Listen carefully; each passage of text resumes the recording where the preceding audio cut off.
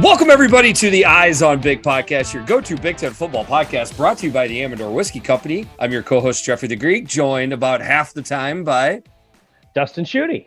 Dustin, you on Twitter? I'm not. Everybody liked the nope that you gave last week. I thought maybe you'd go with that again. And I am Jeffrey the Greek at Jeffrey the Greek. Thank you so much for listening and downloading the podcast DS as we record this on Wednesday evening.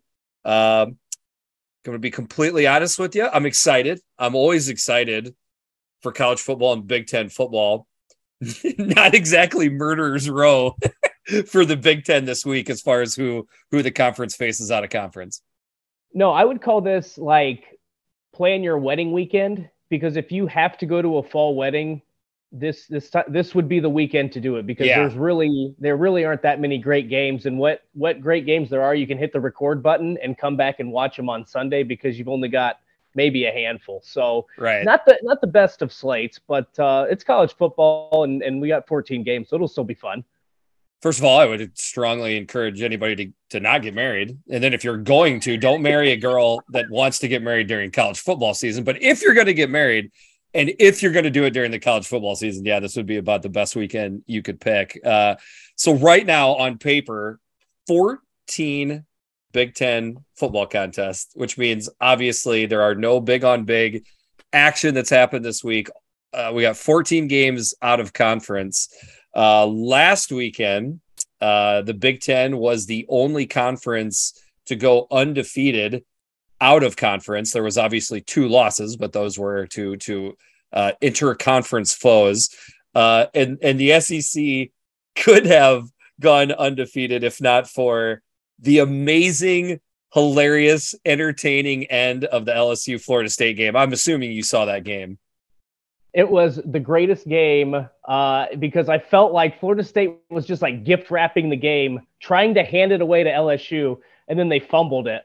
But the funny thing that came to my mind was like in Brian Kelly and all those dancing recruiting videos, he was always holding up that L for LSU.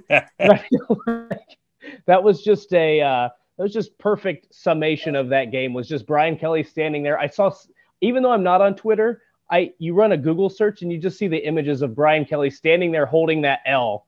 It was pretty poetic. I tell you what, I mean, I don't know if I'm in the minority. I mean, I don't like Brian Kelly. I don't seem to have as high a level of disdain for him that many fans do.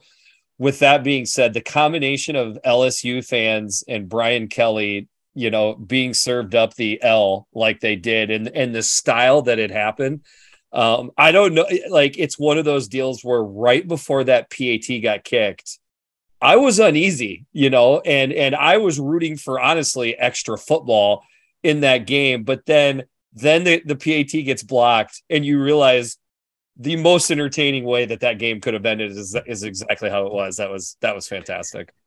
It couldn't have gone any better. And then there were like Florida State fans just invaded New Orleans. I cannot imagine being in New Orleans. Like, those Florida State fans had to be the most obnoxious group of people, because they've been bad for a long time now. And just to rub it in New Orleans. Oh my gosh. I would have paid money to be there. That would have been awesome. And I haven't really rubbed elbows with LSU fans too much. My other podcast partner, Kurt, has. And from the way he describes it, no fan base deserves to get it rubbed in their face more than LSU. So must have been a heck of a weekend for Seminole fans. I can concur there and agree with Big Kurt, because I've been to LSU before. I've been to Baton Rouge, and they are the cockiest group of fans I've ever been around in my entire life. They throw a good party. I'll give them that. They throw a really good party, but on your way into and out of the stadium, I mean, it is just the most obnoxious crowd I think I've ever seen. Well, if they're worse than Tennessee, Lord have mighty. 14 games this weekend. The Big Ten is favored in every single one of these games. Just law of averages, it would be tough for the Big Ten to go 14-0. DS and I talked offline, and we decided to set the over-under at 12.5 for the amount of Big Ten wins this weekend. Love to hear from you people on Twitter to see if you think that number is off or not. If you set it at 13, the over would mean that there's no losses, So right. I think that is tough to say. I think the over under is about perfect at 12.5. I think that's what Vegas would say, but let's give it a shot. You know, I would love to see the Big Ten go 14-0 the weekend after they didn't lose, you know, in week one. It would be awesome it would be 2 perfect weekends in out of conference play. That would be incredible. Can't get much better than that. All right. Speaking of the 14 games, we better get going.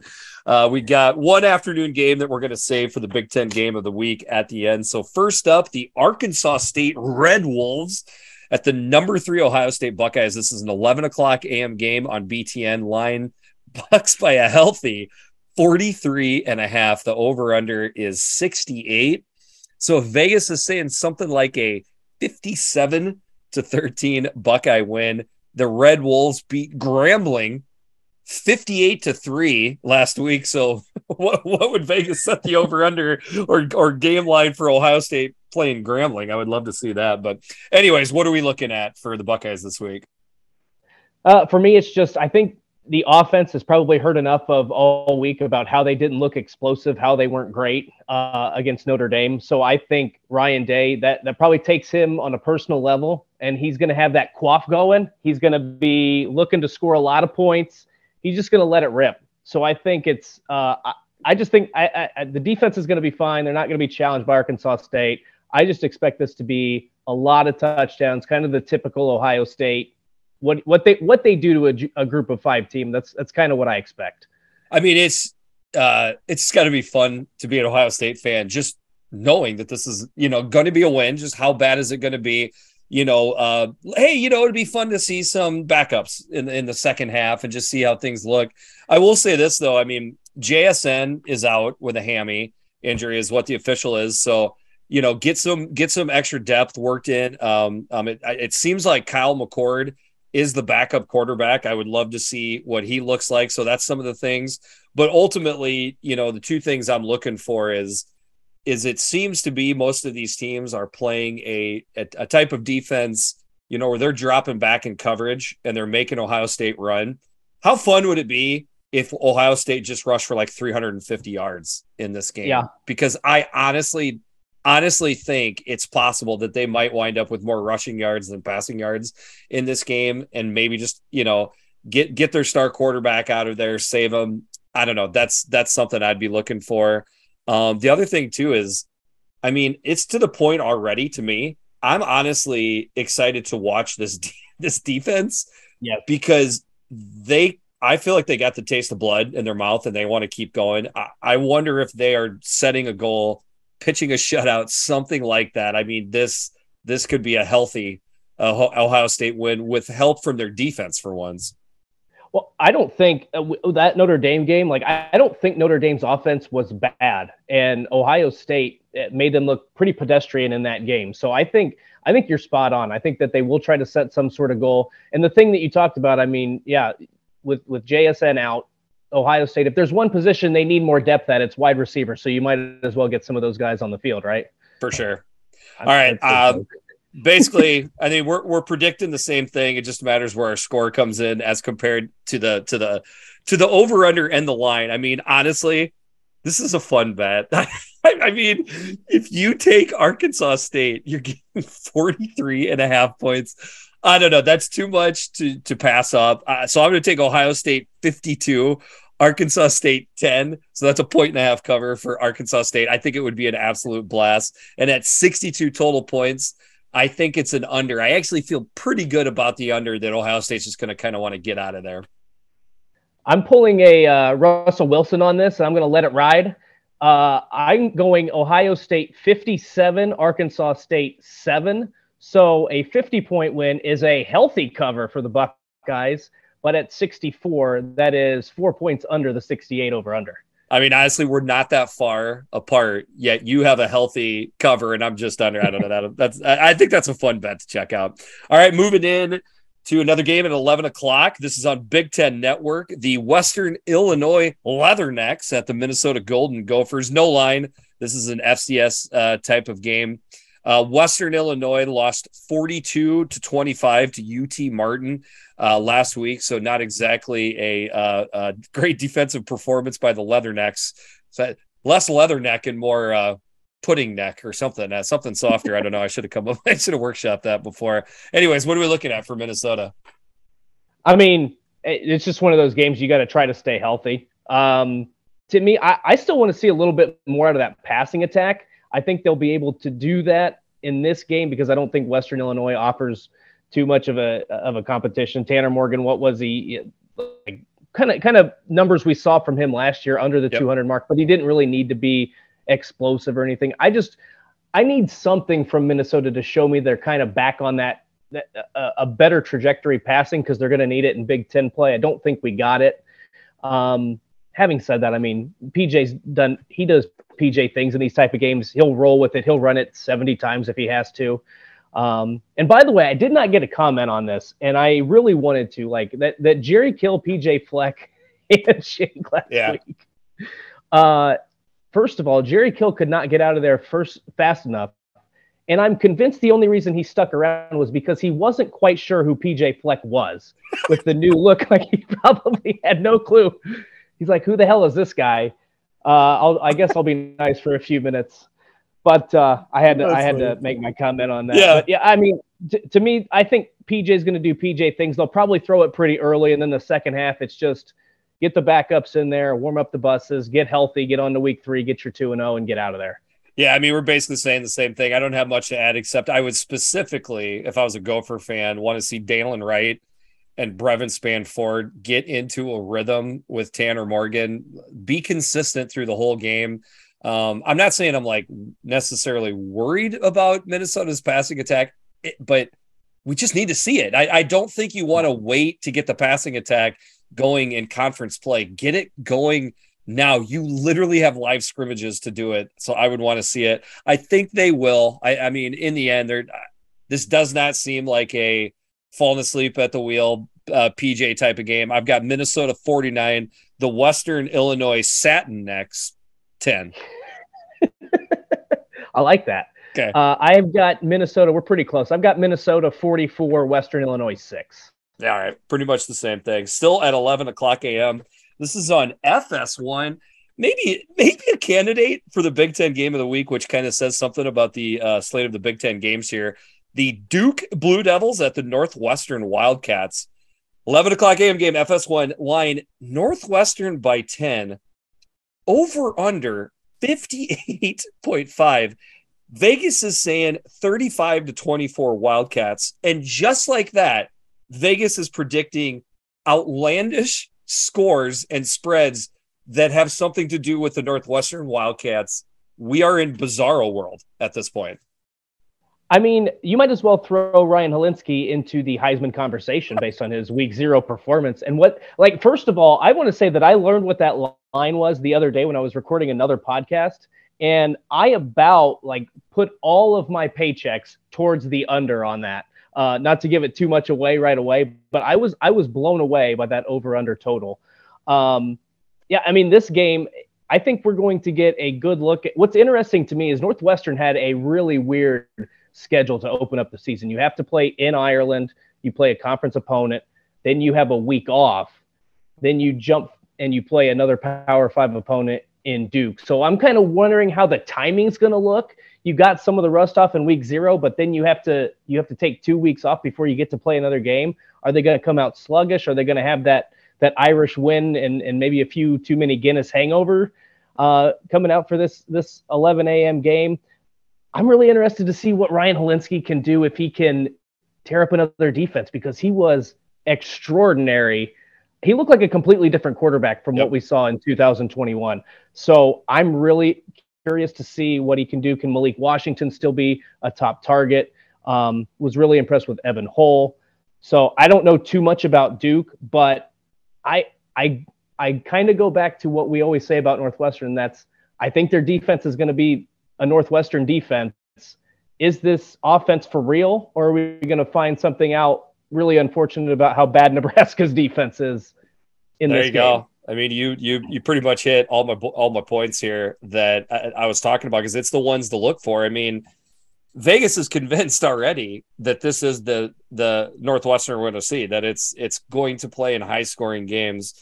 I guess one thing I would look at, if that's the case, specifically for Northwestern is their pass rush. I was not that impressed by their pass rush, even versus Nebraska. I mean, Nebraska threw for a boatload of yards in that game and really kind of moved it, quite a bit. Two different parts of that game. Not the most athletic pass rush. So if they start bringing people in, how the secondary does, that to me is the story of the game, because quarterback Riley Leonard is the Duke quarterback.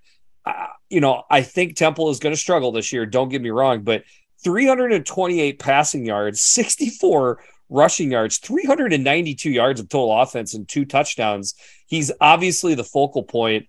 What will Northwestern's defense do to stop him? That's probably the most compelling thing to watch in this game, along with, some of the other stuff like you brought up, how good Hilinski is and how good that Northwestern rushing attack is. This is a really intriguing game to watch at 11 o'clock. And I feel like it's always one of those intriguing games. And it feels like they play it every year now, like the Nerd Bowl or something. I don't know if they have something like that. Honestly, embrace it, exactly. I mean, isn't nerdy cool now? So just embrace the nerdy stuff and go for it. And it's a lot better. I would, if I'm a Northwestern fan, by the way, I would 10 times out of 10 rather have to play Duke every year than put like Illinois State on the schedule. For sure. Yeah. Because it's like what we talked about. Those are no-win situations. Exactly. So for this outcome, I am picking Northwestern to win and cover. I got the Wildcats 23-13. And at 36, that is way, way, way under the over-under. And that is my Amador double barrel lock of the week. All right. That far under. Okay. Listen, I have just decided to embrace the madness that is Northwestern. It's crazy, right? None of this is going to make any sense. Would it kind of fit perfect if Northwestern all of a sudden came out and was just inexplicably bad in this game? And would it have any effect on them for the rest of the season? Of course not. I looked at some highlights for Duke. They looked good. I haven't been impressed that much with, another team that Northwestern played. So I got Duke 28, Northwestern 24. So I've got Duke pulling off the upset at 52 points. That's an under. Even though Kurt's still alive, he's rolling over in his grave right now as I predict that. I know I'm just throwing it in the face of Fitzy Magic, but hey, let's see if crazy things can happen here. All right, next up, the Ohio Bobcats at the Penn State Nittany Lions. This is our ABC game. Ohio at Penn State is our 11 o'clock ABC game. Penn State by 24.5 is the line, over under 53.5. Vegas is saying something like 38-14 Penn State. Last week, Ohio slipped by FAU 41-38. Yeah, this game, I'm going to steal your catchphrase here for just a second. I'm going to see, number one, if Sean Clifford literally has his poop in a group for this game. Number two is, no pun intended on that either. The second thing I'm looking forward is I cannot get over the fact that Penn State, to me, still cannot run the damn football. If there's one team, okay, there's probably a couple teams down the Big Ten through 1 week, but Purdue is a team that you should be able to at least have a competent rushing attack. Their top running back had 31 yards in that game. They didn't break 100 again. I'm not convinced the offensive line has made enough of a stride to be a Big Ten contender. Obviously, you don't need to be in this kind of game, but I think this is going to be a defensive team again. And by the way, shout out to Joey Porter Jr. last week, because that dude was all over the field. They don't win that game if he's not on the roster. So absolutely.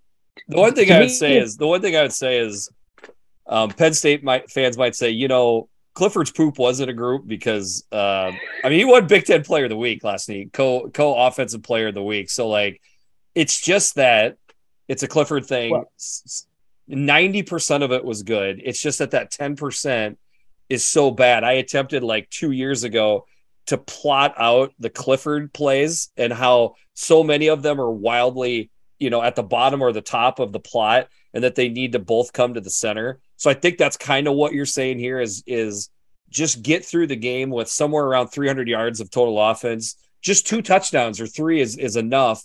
Just don't make that big mistake. If they do that, I mean, we're in obviously great shape for Penn State. I'm going to be really honest. That's everything you said. Yes, I want to see from him, but I was actually talking about when he left the game to presumably. That went right over my head. That's fantastic.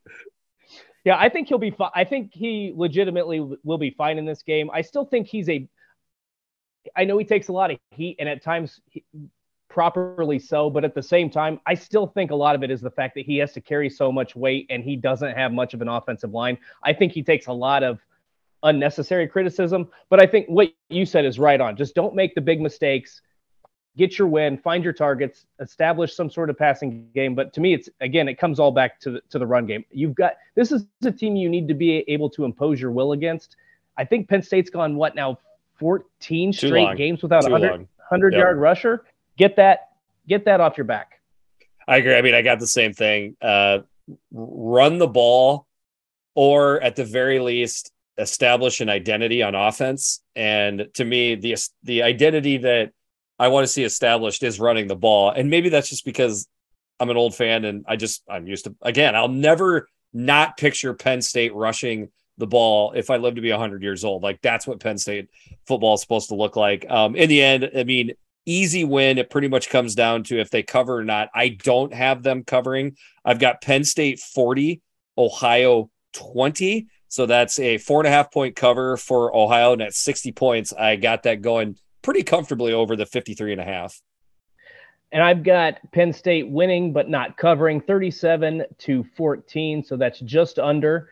That's just an Ohio cover, and then that comes in at 51 points. So that's also the under 53.5. Just a little bit under. All right, moving into the afternoon. This is a 2:30 p.m. game on Fox. The Washington State Cougars. Watch out, young men around Madison. The Cougars are coming to town to play the 19-ranked Wisconsin Badgers. Line Wisconsin by 17, over under 46.5. So Vegas is saying something like 31-14. Last week, Wazoo barely beat the Idaho Vandals of the FCS ranks 24-17. Yeah, this is another one. I feel like a broken record because I keep bringing up the quarterbacks, but I feel like there's so many in the Big Ten that are relatively unproven. Can Graham Mertz do what he did? Can he do against Washington State what he did against Illinois State? And he doesn't need to have complete 14-16. He just needs to show me he can complete the deep ball against a Power 5 team, find his targets with some regularity there. I think we know I'm also not convinced this is a typical Wisconsin team. I'm not yet. either. Not yet. Okay. So I'm glad I'm not alone. And then the next theoretical question is what is a typical Wisconsin team? Because it's maybe been a couple years since we've seen a typical Wisconsin team. Maybe I'm being too hard on Wisconsin when I say that, but I think there's a compliment in there in that great defense, impose your will on the rushing attack, timely, efficient play out of the quarterback and passing game. Most of that has been there. It's been the third part, the efficient passing. We saw it last week for sure. This is a little bit more step up in competition. This would be more proof that Mertz is actually taking that step up. I think that's what you're saying here. I know that's what I'm saying here. Yeah. The other thing is I'm a little, I don't know if skeptical is the right word, but I'm interested in this defense because they did at times give up some yards to Illinois State. They shut them out. So you can't do anything else.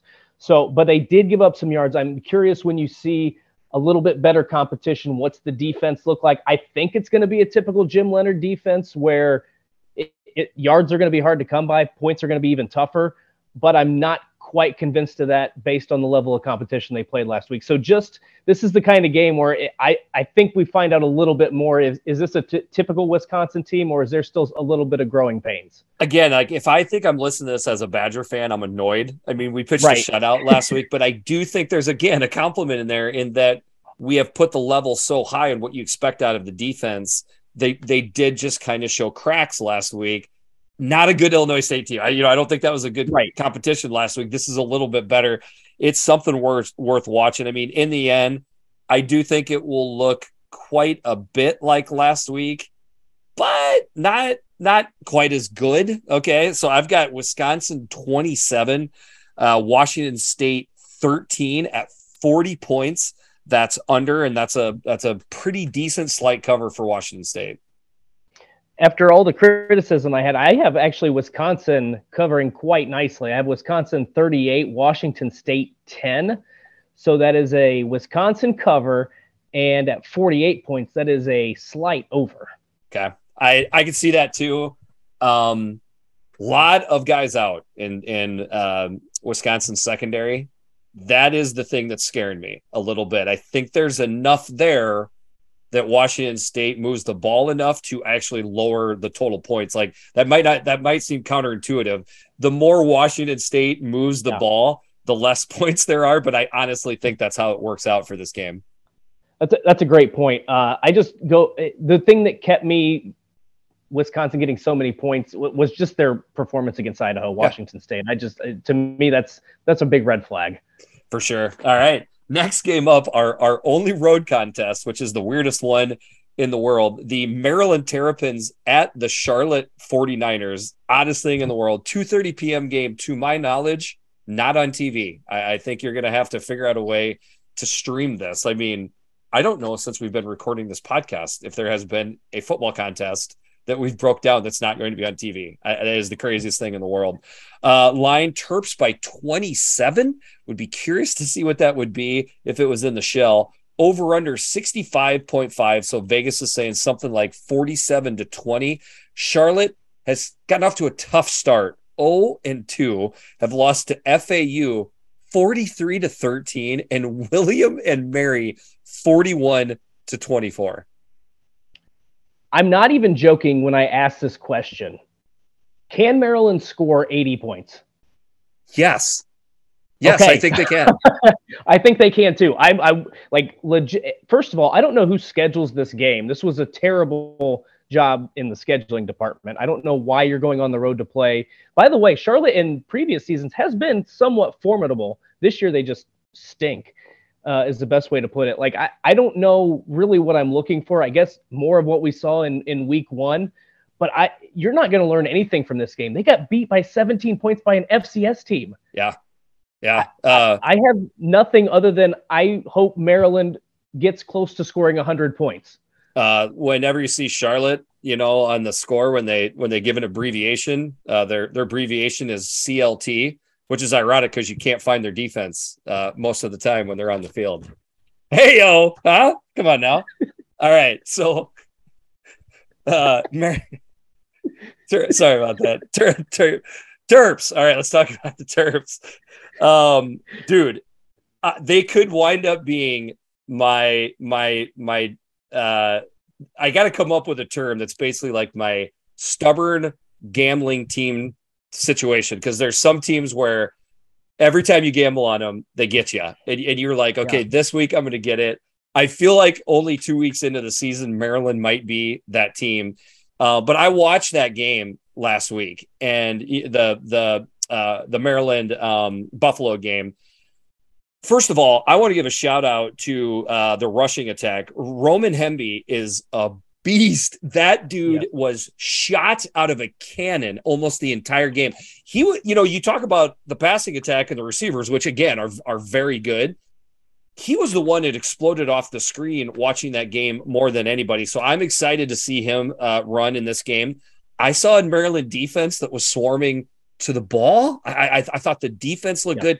For whatever reason, they just couldn't hit the big plays in the passing attack. But methinks Locks won't want to see that 2 weeks in a row, and is going to figure out a way to scheme up some big plays in this game. Yeah, I completely agree. I don't have anything else. Part of me wanted to say that maybe Mike Locksley was reserving a little bit for later in the season, knowing he's got kind of a cupcake schedule here. But we haven't seen that in the past. I don't think Mike Locksley, I think if he has a chance to score 70 points, he wants to put that on the scoreboard. So I agree. with that being said, even though I still think they can threaten to score 80 against a really bad Charlotte team. I have Maryland 63, Charlotte 13. So that's pretty much almost Maryland covering the over-under by themselves. So that's a Maryland cover and a very comfortable over. Swear to God, folks, we don't do this. We don't even compare sheets. I've got Maryland 63, Charlotte 13 as well. So I very much could make the over the Amador lock of the week. I could very much make Maryland the Amador lock of the week. Truth be told, I'm 0 for 2 in my locks of the week. That bothers me a great deal, but lots of stuff I like about this game. The only thing that weirds me out is that it's on the road and the line itself. I feel like this line should be 10 to 14 points higher. All right, next up, the Akron Zips at the number 14 ranked Michigan State Spartans. This is a 3:00 p.m. game on BTN. Line Spartans by 34, over under 56. So Vegas is saying something like 45-10 Spartans. The Zips barely beat St. Francis, PA, the Red Flash, 30-23. They have been predicted to finish last in the MAC. They have finished last in the MAC. If you look up their record, Standing Room Spartans was kind enough to share some stats like their last times playing Power 5 opponents. I'm going to have to make this up, but it's something like 680 to 110. It's something that bad. They have gotten absolutely murdered, and in comes now they travel in to play Michigan State. Yeah, and I think Mel Tucker too is not liking how his team performed in that last game. I think that Western Michigan, you hit the nail on the head last week when you talked about how Western Michigan was kind of a spicy team, and you thought they were a better MAC team than I gave them credit, and you were dead on that. They played Michigan State really tough, but I think Mel Tucker is going to look to make a statement this week. I was impressed with the way Jalen Berger played last week. His timing at Wisconsin wasn't really that great. He had some issues, but he ran for 120 yards. And they got a really good guy behind him in Jarek Broussard. So I like the rushing attack. I've got some questions about Peyton Thorne going 12 of 24. You probably want to see some of that get cleaned up. They don't have this. I don't know. I think we're finding out too how good maybe Jalen Naylor might have been in that passing attack. But you're working in some new receivers. I don't know. I want to see more from that passing game. I think the defense is good. I don't know how much. Again, we'll learn this week from the defense, but for one thing is for sure that secondary looks a lot better than it was last season. I don't think there's any doubt about that. For sure. Yeah, I mean, the only thing I would say about the defense is just try to limit the big plays. Last week, they gave up plays of 12, 14, 21, 22, 45, and 61. So that's 187 yards off explosive plays. Everything else in the defense looked good. So just stop the big plays. For the most part, do what you did last week, and then you already hit the point I was going to talk about is just consistency out of Peyton Thorne, and then stay healthy. I felt like they had enough guys that they lost last week, so get into get in, get out. Because of that, at one point, I was going to predict Akron to cover because I think Michigan State just wants to get out of there. But now I got Standing Room Spartans in my head of just how bad Akron is, so I've got Michigan State 50. Akron 10. So at 40 points, I got them covering the 34 by a touchdown, and at 60 points, I got this going just over. Yeah, so we are very similar in this one too. I've got Michigan State beating Akron 48-7. So that's easily a Michigan State cover, but at 55, that is a 1 point under. The Eyes on Big podcast is sponsored by the Amador Whiskey Company. Our unique process takes the highest quality Kentucky bourbon and finishes in California wine barrels. This double barrel aging technique creates unique characteristics in each barrel that produce one-of-a-kind whiskeys. Amador is made to be sip neat or is perfect for classic bourbon cocktails. Just like your go-to Big Ten football podcast, Amador is the go-to whiskey this football season. Don't forget to hashtag #AskForAmador and check out our new website and finder option so you can see where Amador is near you at www.amadorwhiskeyco.com. Amador Whiskey, born in Kentucky, raised in California. Staying in the afternoon, a game that very much could have been the Big Ten game of the week. I think maybe if Illinois won last week, we probably could have made it. We got the Virginia Cavaliers coming into the Midwest to take on the Illinois Fighting Illini. 3:00 p.m. game on ESPNU. Illini by 4.5, over under 56. So Vegas is saying 28-24 Illinois. Last week, Virginia out of the ACC beat the Richmond Spiders 34-17. What are we looking for here? Can Illinois keep Brennan Armstrong contained? I mean, that dude, he was electric in their opener. I know it was against Richmond, but rushing for over 100, throwing for almost 250 or over 250, somewhere in that neighborhood, had 3 or 4 touchdowns, rushing and passing. We saw Illinois get a lot of pressure on Indiana in week 1, but that was a terrible Indiana offensive line. So I'm curious to see. And Illinois' defensive backs can hit too, by the way. That I was impressed with how they were laying the lumber there, especially was it Davon Witherspoon on Sean Shivers on that first play. Yep. So I'm more curious about the Illinois defense, but having said that, what's Chase Brown look like? What's the status with Josh McCray?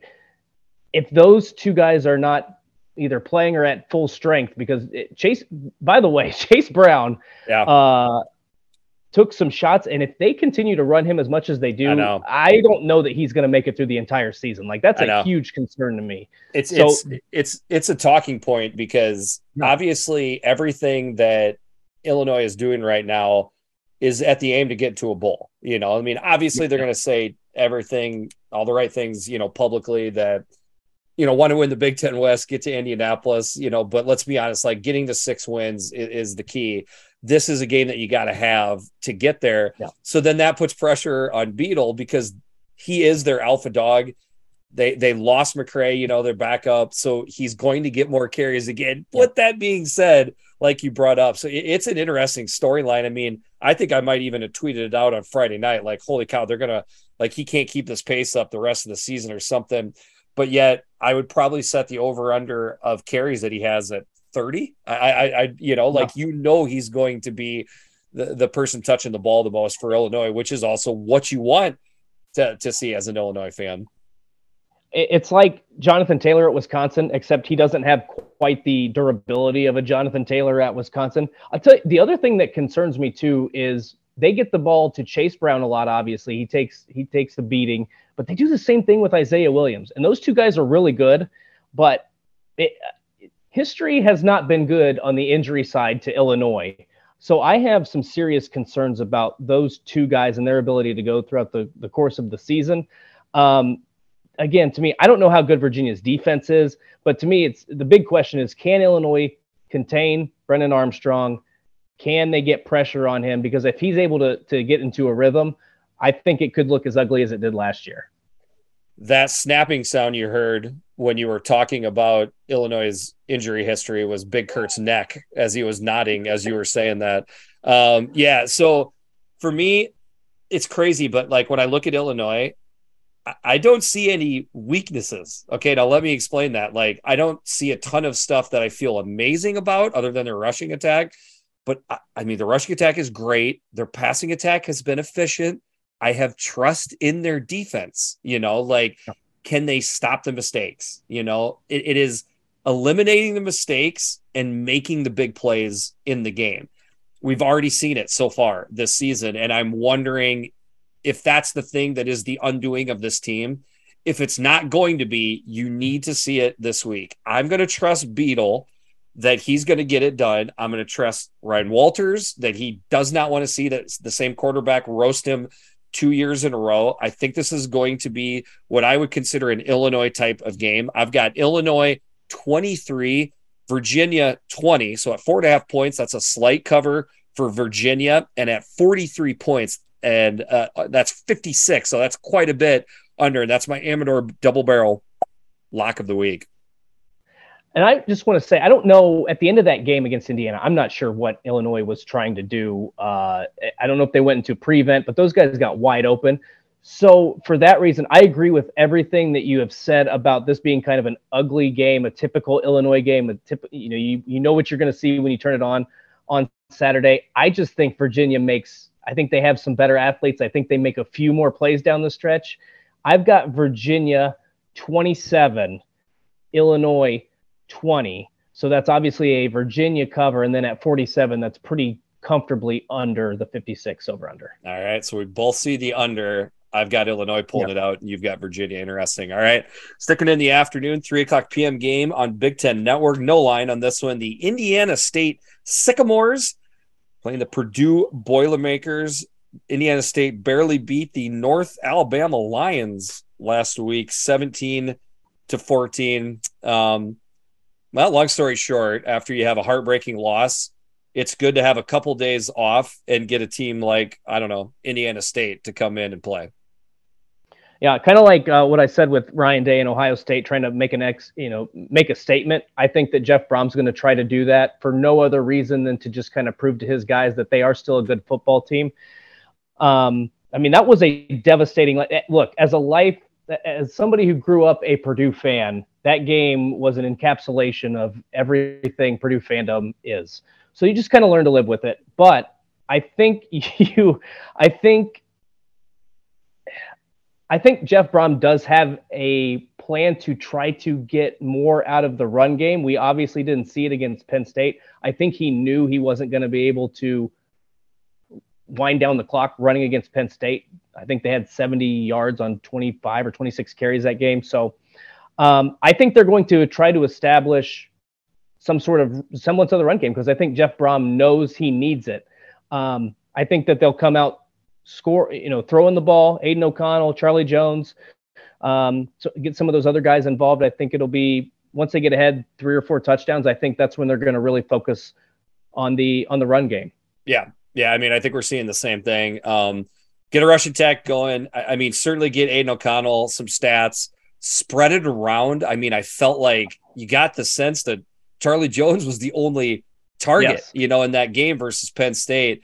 Brock Thompson went out injured. I think he's still a little nicked up. So, get your tight end involved, get other wide receivers involved, get your backup quarterback involved. I think you want to get guys out of this game ASAP, but at the same time, kind of, reestablish who you are as a football team. They'll do that. I got Purdue 49, Indiana State 14. Just a little bit different. I've got Purdue 52, Indiana State 14. That's crazy, man. So, I mean, there's no line. I mean, you could probably find a line for this game. Right. I'd like to see how close we are for the over under and total. All right. Next up, the Wagner Seahawks. They played in the Big Ten last year because I remember I had to look that up. The Wagner Seahawks at the Rutgers Scarlet Knights. It's a 3:00 p.m. game. No line. Wagner last week lost 48-31 to Fordham. A little bit of a goofy game for the Big Ten, but does Rutgers have anything to worry about here in this game? No, I don't think so. I don't even know. I don't even know what I'm looking for in this game because I still think, as much as I say no, I still think it's going to be kind of like one of those ugly Illinois Northwestern Rutgers like type of games where I don't think they're going to win 50-3. So I think it's not going to be. It'll probably be like in the 20s or 30s type game. But like to me, I was so impressed with Rutgers in last week's win over Boston College, running the football. They had, for the love of God, they had to punt within a 4th and goal situation and won a game against a Power 5 opponent. That's pretty impressive. I think Schiano has this program trajecting in the right way. I think we've talked about that for the past couple of years. Like, this team is so much better than it was at any point under Chris Ash. I mean, I guess if you have to nitpick, maybe who's their quarterback going to be? That to me is the only thing. I think they're going to try to at least have some existence of a deep passing attack. I think they showed that in the spring game. I think they tried it against Boston College a little bit. I think maybe they try to perfect that a little bit more in this game because they can. But other than that, I I don't know that we're going to see much, because I think if Schiano can play it close to the vest, he wants to keep as many secrets hidden under his axe as he possibly can. I agree. I mean, I guess like is the quarterback rotation of Evan Simon, Gavin Wimsatt, is that the thing? Is that what the offensive coordinator wants to do? I've heard it does. So if it is, I don't know. Give me a sense of how that's going to go. Like, is this how it's going to go with your quarterback rotation?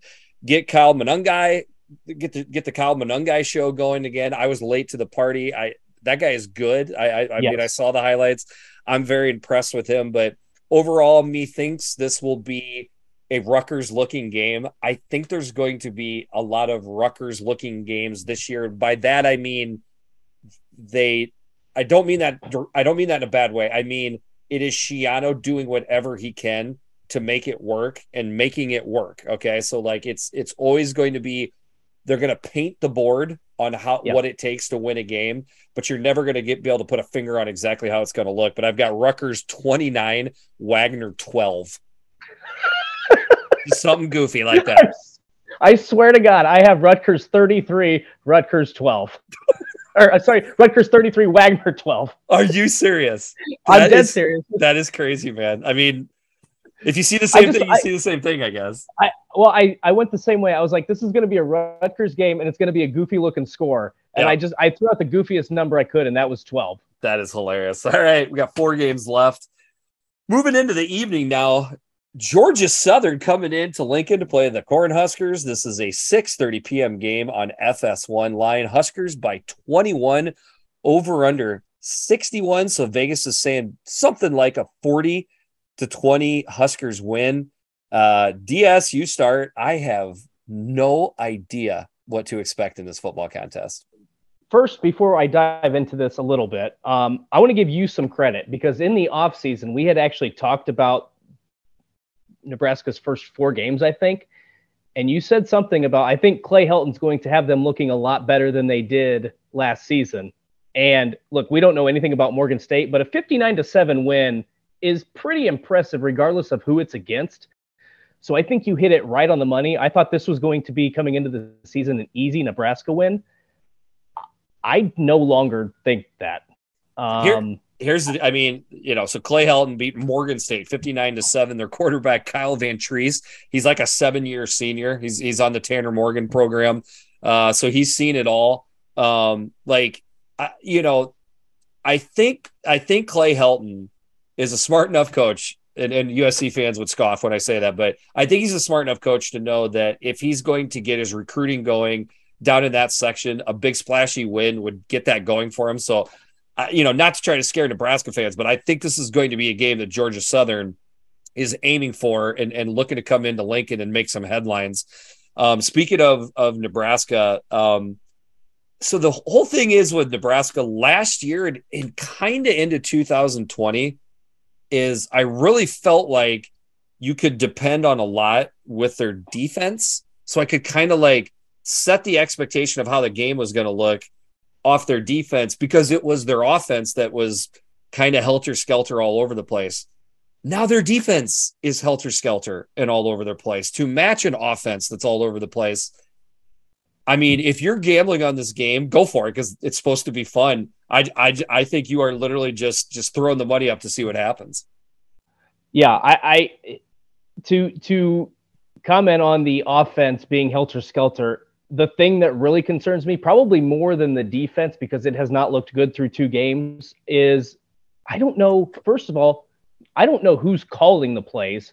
And number 2, did this entire offense work the entire offseason under the impression that Scott Frost was going to have his hands off of it? It was going to be Mark Whipple's show. And then all of a sudden you're changing it in the second half of the North Dakota game. Like, this could go off the rails very quickly again for Nebraska. I'm not even trying to be mean. I think in my career, I've been very fair to Scott Frost. I watched that game, and even though they won, and even though I know you guys said he probably saved that game last week, I'm scratching my head going, what in the hell are you doing? Like, there is such a lack of trust on that staff, on the offensive staff, I feel. I don't know that anybody knows what's happening. I mean, if you're asking the question, what was Scott Frost doing? I think he would give the answer. I'm trying to save the season and my football team. I don't think he liked what he saw in the first half. 7-7, didn't like the stagnant offense. I mean, if Scott Frost did take over, look at the stats. I mean, they wound up scoring, 38 points, so that's 31 points in the second half compared to what they were doing in the first half. So if it was Scott Frost, he deserves some credit for it. So, and then I look at what Nebraska has to offer offensively. Anthony Grant, he is definitely the alpha male in the running back room. A lot of Nebraska fans have been looking to get, that one running back that they can point to. It seems to be him, They've got Trey Palmer as the wide receiver. So, I do think there is a lot there for Nebraska fans to feel good about. So, it's not crazy for me to think that tons of points are going to be on the board. But then flip it onto the other side, it's not crazy for me to think that a bunch of points are going to get put on the board against them either. It's not crazy for me to think their offense would be stagnant and their defense would bow up. Dude, I'm telling you, they are impossible to figure out right now. Yeah, I'm with you. This is, I think, the sneakiest maybe game of the schedule in the Big Ten, maybe in the country, because I don't know what to expect from Georgia Southern. I don't know what to expect really from Nebraska. I mean, it's very interesting television watching in that time slot. Yep. Yeah. In the end, I was all over the board with this. At one point, I was going to predict and have fun with it and have like a 48-41 shootout. That was one of the things that went through my head. Could see it happening. I'm not saying that's not. I have to think there's some things that Chins is going to get figured out on defense, and I think Nebraska will run the ball. So I think those two things will kind of shorten the game. I still got Georgia Southern covering, but I got Nebraska 37, Georgia Southern 20. So that's a slight cover for Georgia Southern, and at 57 points, I got the under. Well, we're close again. I have the same thing. I have Nebraska 37, Georgia Southern 27. Okay. So that's a Georgia Southern cover and an over the 61 point total. And I don't have an over under 0.5 on dumbass onside kick decisions. Yeah, I know. I had that one written down, but I decided not to pile on. But Scott, baby, don't be kicking any crazy kickoffs. Just put her in the end zone. Okay. That's all you need to do. You can win games like that. All right. Next up, the Hawaii Rainbow Warriors at the number 4 Michigan Wolverines, 7:00 p.m. game on BTN line. Michigan by 51 points, over under 65. So that means Vegas is saying something like 60-7 Wolverines. Hawaii has not just been bad, they've been awful. Blasted 2 weeks in a row, 63-10 to Vanderbilt, 49-17 to Western Kentucky. Those are teams flying all the way to Hawaii to manhandle them. Now they fly about 8,000 miles inland to Michigan to play the Wolverines. Oh, baby, that's a tough spot for the Rainbow Warriors to be in this Saturday night. Yeah, I mean, just enjoy Ann Arbor while you're there, I guess, if you're Hawaii. Thank God you don't have to come here and go there in November, I guess. The story of this game is J.J. McCarthy. Yes. So, go ahead. Oh, I was just going to say, the thing that stood out to me from last week, because I don't have much to say about this week, was I know Cade McNamara took a lot of grief, and I don't think he looked very sharp. My only comment to that would be I'd like to see what Cade McNamara would look like if he knew he had the starting job, as opposed to looking over his shoulder, knowing he's got J.J. McCarthy and he's got to try to show him up. I think that put a little too much pressure on him. So that to me, it's going to be interesting because J.J. did come in at the end of that game against Colorado State. When does Harbaugh pull J.J. McCarthy, and does Cade get that chance to kind of, get the last quarter and a half, 2 quarters? I hear what you're saying. Don't like quarterback controversies, but I like the pressure that Cade felt, and if he didn't perform, to me, that's khaki pants saying that's why I put you in that position to see how you perform under pressure. And maybe he didn't exactly hit the nail on the head too much last week. That's what I thought. Listen, Great point. here's how we're going to break the game down. Michigan's going to kill them on offense and kill them on defense. I mean, there's not much to pull out. So DS and I talked offline, and we decided to have a little fun with something in this game. So we took our guesses on what JJ McCarthy's total stats would be in this game, and we averaged it up. So passing yards, I had 290. DS had 367. So we have set the over-under passing yards for McCarthy at 328.5. For rushing yards, I have 65. DS has 45. So right in the middle, we got 55 yards of rushing for JJ McCarthy. And at total touchdowns, I had 4 and DS had 5. So we've got it set at 4.5. So 328.5 passing, 55 rushing, 4.5 total touchdowns. We will see how close we get to that with JJ's final stats.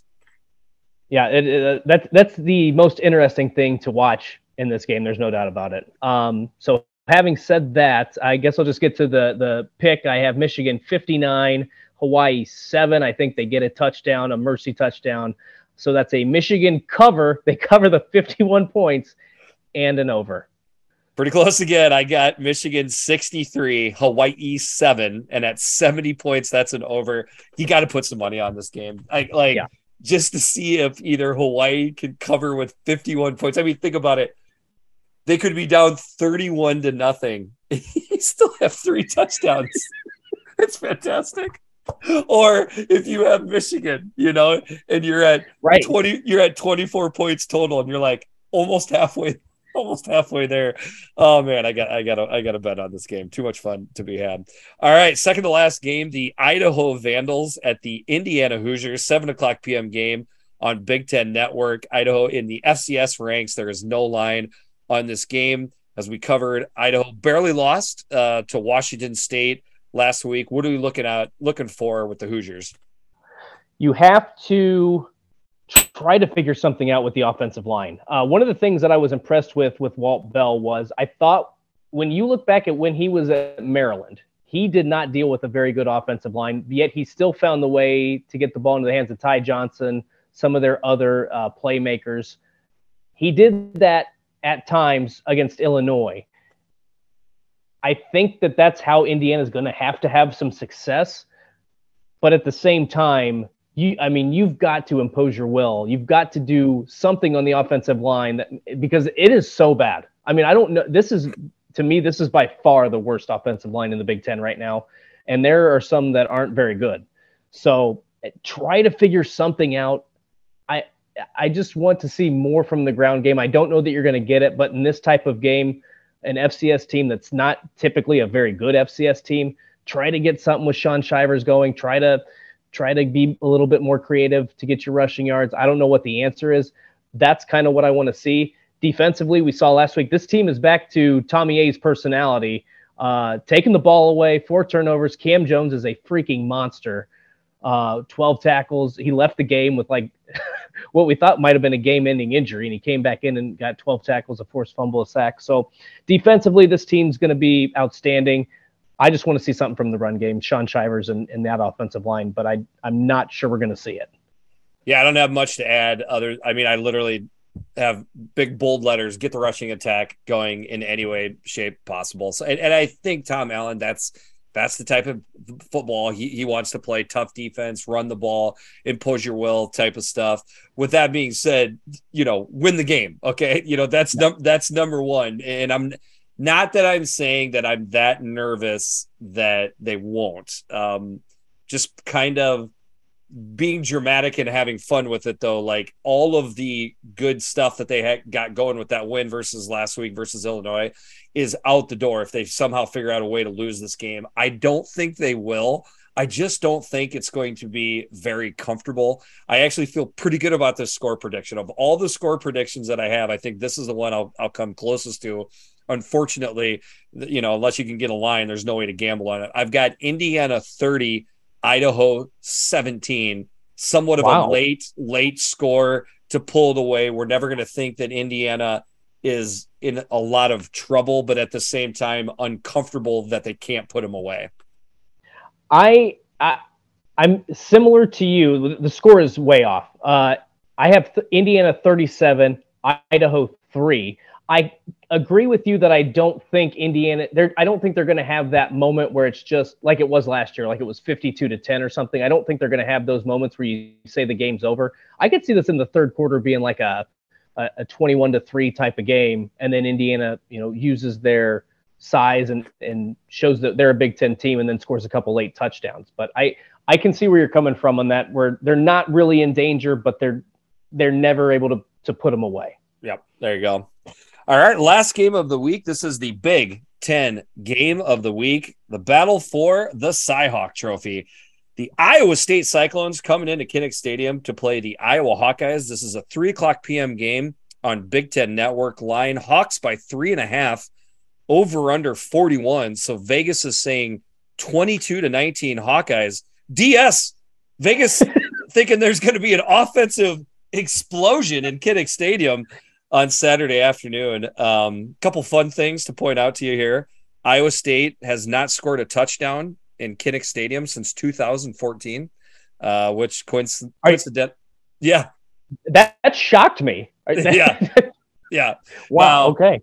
Devil's in the details. They did not play in 2020. That was supposed to be in Kinnick, right. But still, 2016 and 18, no touchdowns were scored. There's a joke in there about how a Cyclone never touches down in Kinnick, and coincidentally, 2014, last time that Iowa State beat Iowa. So that DSI fathered 2 children, got 1 kid all the way to first grade, and remodeled the house from top to bottom since the last time Iowa State was able to beat Iowa. Here's another fun one. That I pulled out. In 2017, both teams, all right, scored a total of 85 points. It was 44. It was 44-41 was the final score of that game that Iowa won. So 85 total points since that 2017 game. There's only been 95 points total scored in this tilt between Iowa and Iowa State. I'm shocked by some of these statistics that I am just now learning for the first time. Like, that's okay. Not scoring a touchdown since 2004. That's almost a decade, man. That's crazy. Yeah, actually. But now, of course, every other, that was just in Kinnick, and again, taking 2000. And, for the most part, it's been the same coaching staff. So, like, I think some of those stats can apply looking forward while looking back, because, you got the same coaches involved in these games. So we'll start with Iowa State. I think enough's been said about Iowa this week, although we will talk about them. They got a pretty good, the 3-level thing. Quarterback Hunter Deckers, running back Jareel Brock, and wide receiver Xavier Hutchinson. I swear there's been other Xavier Hutchinsons that have played. So they've got the 3-level thing that you're kind of looking for on offense. Last week, they beat SEMO, Southeast Missouri State, 42-10. But that was 21-10 at half. So it kind of took a while to get the offense up and going and running. So anyways, that's Iowa State. If you want to expand upon that or talk about Iowa, go for it. The only thing I would add on the Iowa State side is that for the past 3 or 4 years, I feel like they've been overhyped. And many times I was kind of scratching my head about it. Like, why is Iowa State an outside college football playoff contender? I just didn't see it. And now I feel like they're not being talked about. And I almost think that that's the sneaky element, like the mindset element of this game. Like, I don't have anything to add from a strategic or a player standpoint from the Cyclones, because I didn't see them in their first game. But that is what nobody's really talking about him. Yep. And I think that's probably how Matt Campbell would like it heading into this game. Yeah, I mean, it's how he would prefer it. Everybody looking at them as a season, as a program, it's how he would prefer it going into this game. He's probably as annoyed as anybody for how bad Iowa looked last week, because now it's the weirdest thing in the world, DS, because most of the time you would think all of the pressure is on the team that's favored and has got the winning streak. I don't feel the pressure is on Iowa to a certain degree with this, because somehow they figured out a way to be playing at home, the favorite, and yet nobody thinks Iowa's going to win this game. Right. I mean, I don't know if Kirk Ferentz could have drawn this up any better, because I feel like I don't know how I'm going to explain this. Like it's weird. Like neither team is really being talked about much. You're right in the fact that nobody thinks Iowa's going to win because they expect to see the exact same team we saw in week 1 in week 2. But there's a reason Iowa or Kirk Ferentz has never lost to Matt Campbell. He's got that team figured out. Now it's just trying to figure out things. And I can assure you, Iowa's offense has looked bad the week or two before they played Iowa State before as well. It's just never looked quite this bad. No. Right. Good point. So, I mean, you've got to see something better from Spencer Petras. You've got to see something better from the rushing attack. But I swear to God, like as long as you have Jack Campbell, Phil Parker, and Tory Taylor, I think Iowa is I still think Iowa is kind of in the catbird seat heading into this game. Yeah, it's great. So, the things to look at here, and I meant to say this at the beginning, there might be some Big Ten fans rolling their eyes that we made this the Big Ten game of the week, but I don't know what else you choose, and this is a rivalry game. Yeah. So anyways, let's bring the slings and arrows if that's how you feel. I do think, the anger and heat that has been applied by Hawkeye fans, into Fort Kinnick, I'm sure it's been felt. I am maybe crazy to think this, but it would not surprise me to see Padilla either start the game or be brought in with a very quick hook with Spencer Petras. I don't want to go into great detail, but I watched every play of that game, believe it or not. I mean, if you want to talk about, a crazy person, I actually chose to watch that game a second time, but I wanted to see what it looked like. I joked with one of my buddies, it's like snake handling. At some point, you just got to jump in so that you can get over your fear of snakes. I did that. There was available plays there. Our quarterback just could not make them. The rushing attack does have to be better. I don't expect the rushing attack to explode this week at all. I think it'll be a little bit better. And then I'll throw this out to you, Diaz. Let's say we get this from our passing attack. 200 yards of passing on 13 of 20 targets and 1 touchdown. Okay. How does Iowa win the game, and at what score if that's what they get from their passing attack? If they get that, I would say Iowa wins the game 20-10, maybe. Okay. So a 2-point or a 2-score win after getting something extremely minimal from your passing attack. Here's the other thing that I want to point out, because you can go back and look in the history of time to some of these really good FCS teams. Go back to when Minnesota barely beat South Dakota State in their season opener. That 2019 team, they won 11 games. Obviously, their offense looked a lot better than Iowa's did. But to those teams, that game is their Super Bowl. And it being week 1, they are geared up, charged for it. There are a lot of players that probably wanted to play at Iowa or play in the Big Ten that are on those teams. That's a well-coached team. They were in the national championship last year. It's not an excuse for Iowa's offense, but I don't think you have to read everything that the fact that it was a 7-3 outcome and completely count out the Hawkeyes. There's room for improvement for sure. But I think South Dakota State's a pretty good football team. And when you have the entire offseason to prepare for a team that you've been licking your chops for a while, I think that makes a big difference. So that's a great, I'm proud of you for bringing it up because number one, then I didn't have to say it because I do think a lot. I wasn't going to say it so that I didn't have to. I'm happy or proud. I don't know why I use that word, but that you said, because I do think that has a lot to do with it. There was a lot of Iowa guys on the SDSU roster as well. And I think kind of what you're getting at is there's some reasons why Iowa looked that bad. Now, I don't think any one of us think Iowa is going to explode, but there is some thought process that maybe Iowa's offense looks better, even though that's kind of seems opposite of what you'd be thinking when you go from SDSU to Iowa State. Right. That's exactly it. I think there's more room for optimism. And honest to God, if nothing else, it can't possibly look any worse. Please don't tempt us, but I hope that that's the case. Go ahead. I'll go last on this one. All right. So I actually have another Iowa win. I think Kirk Ferentz stays undefeated against Matt Campbell. The over-under is 41. I have Iowa winning 16-13. So that's an Iowa State cover and an under.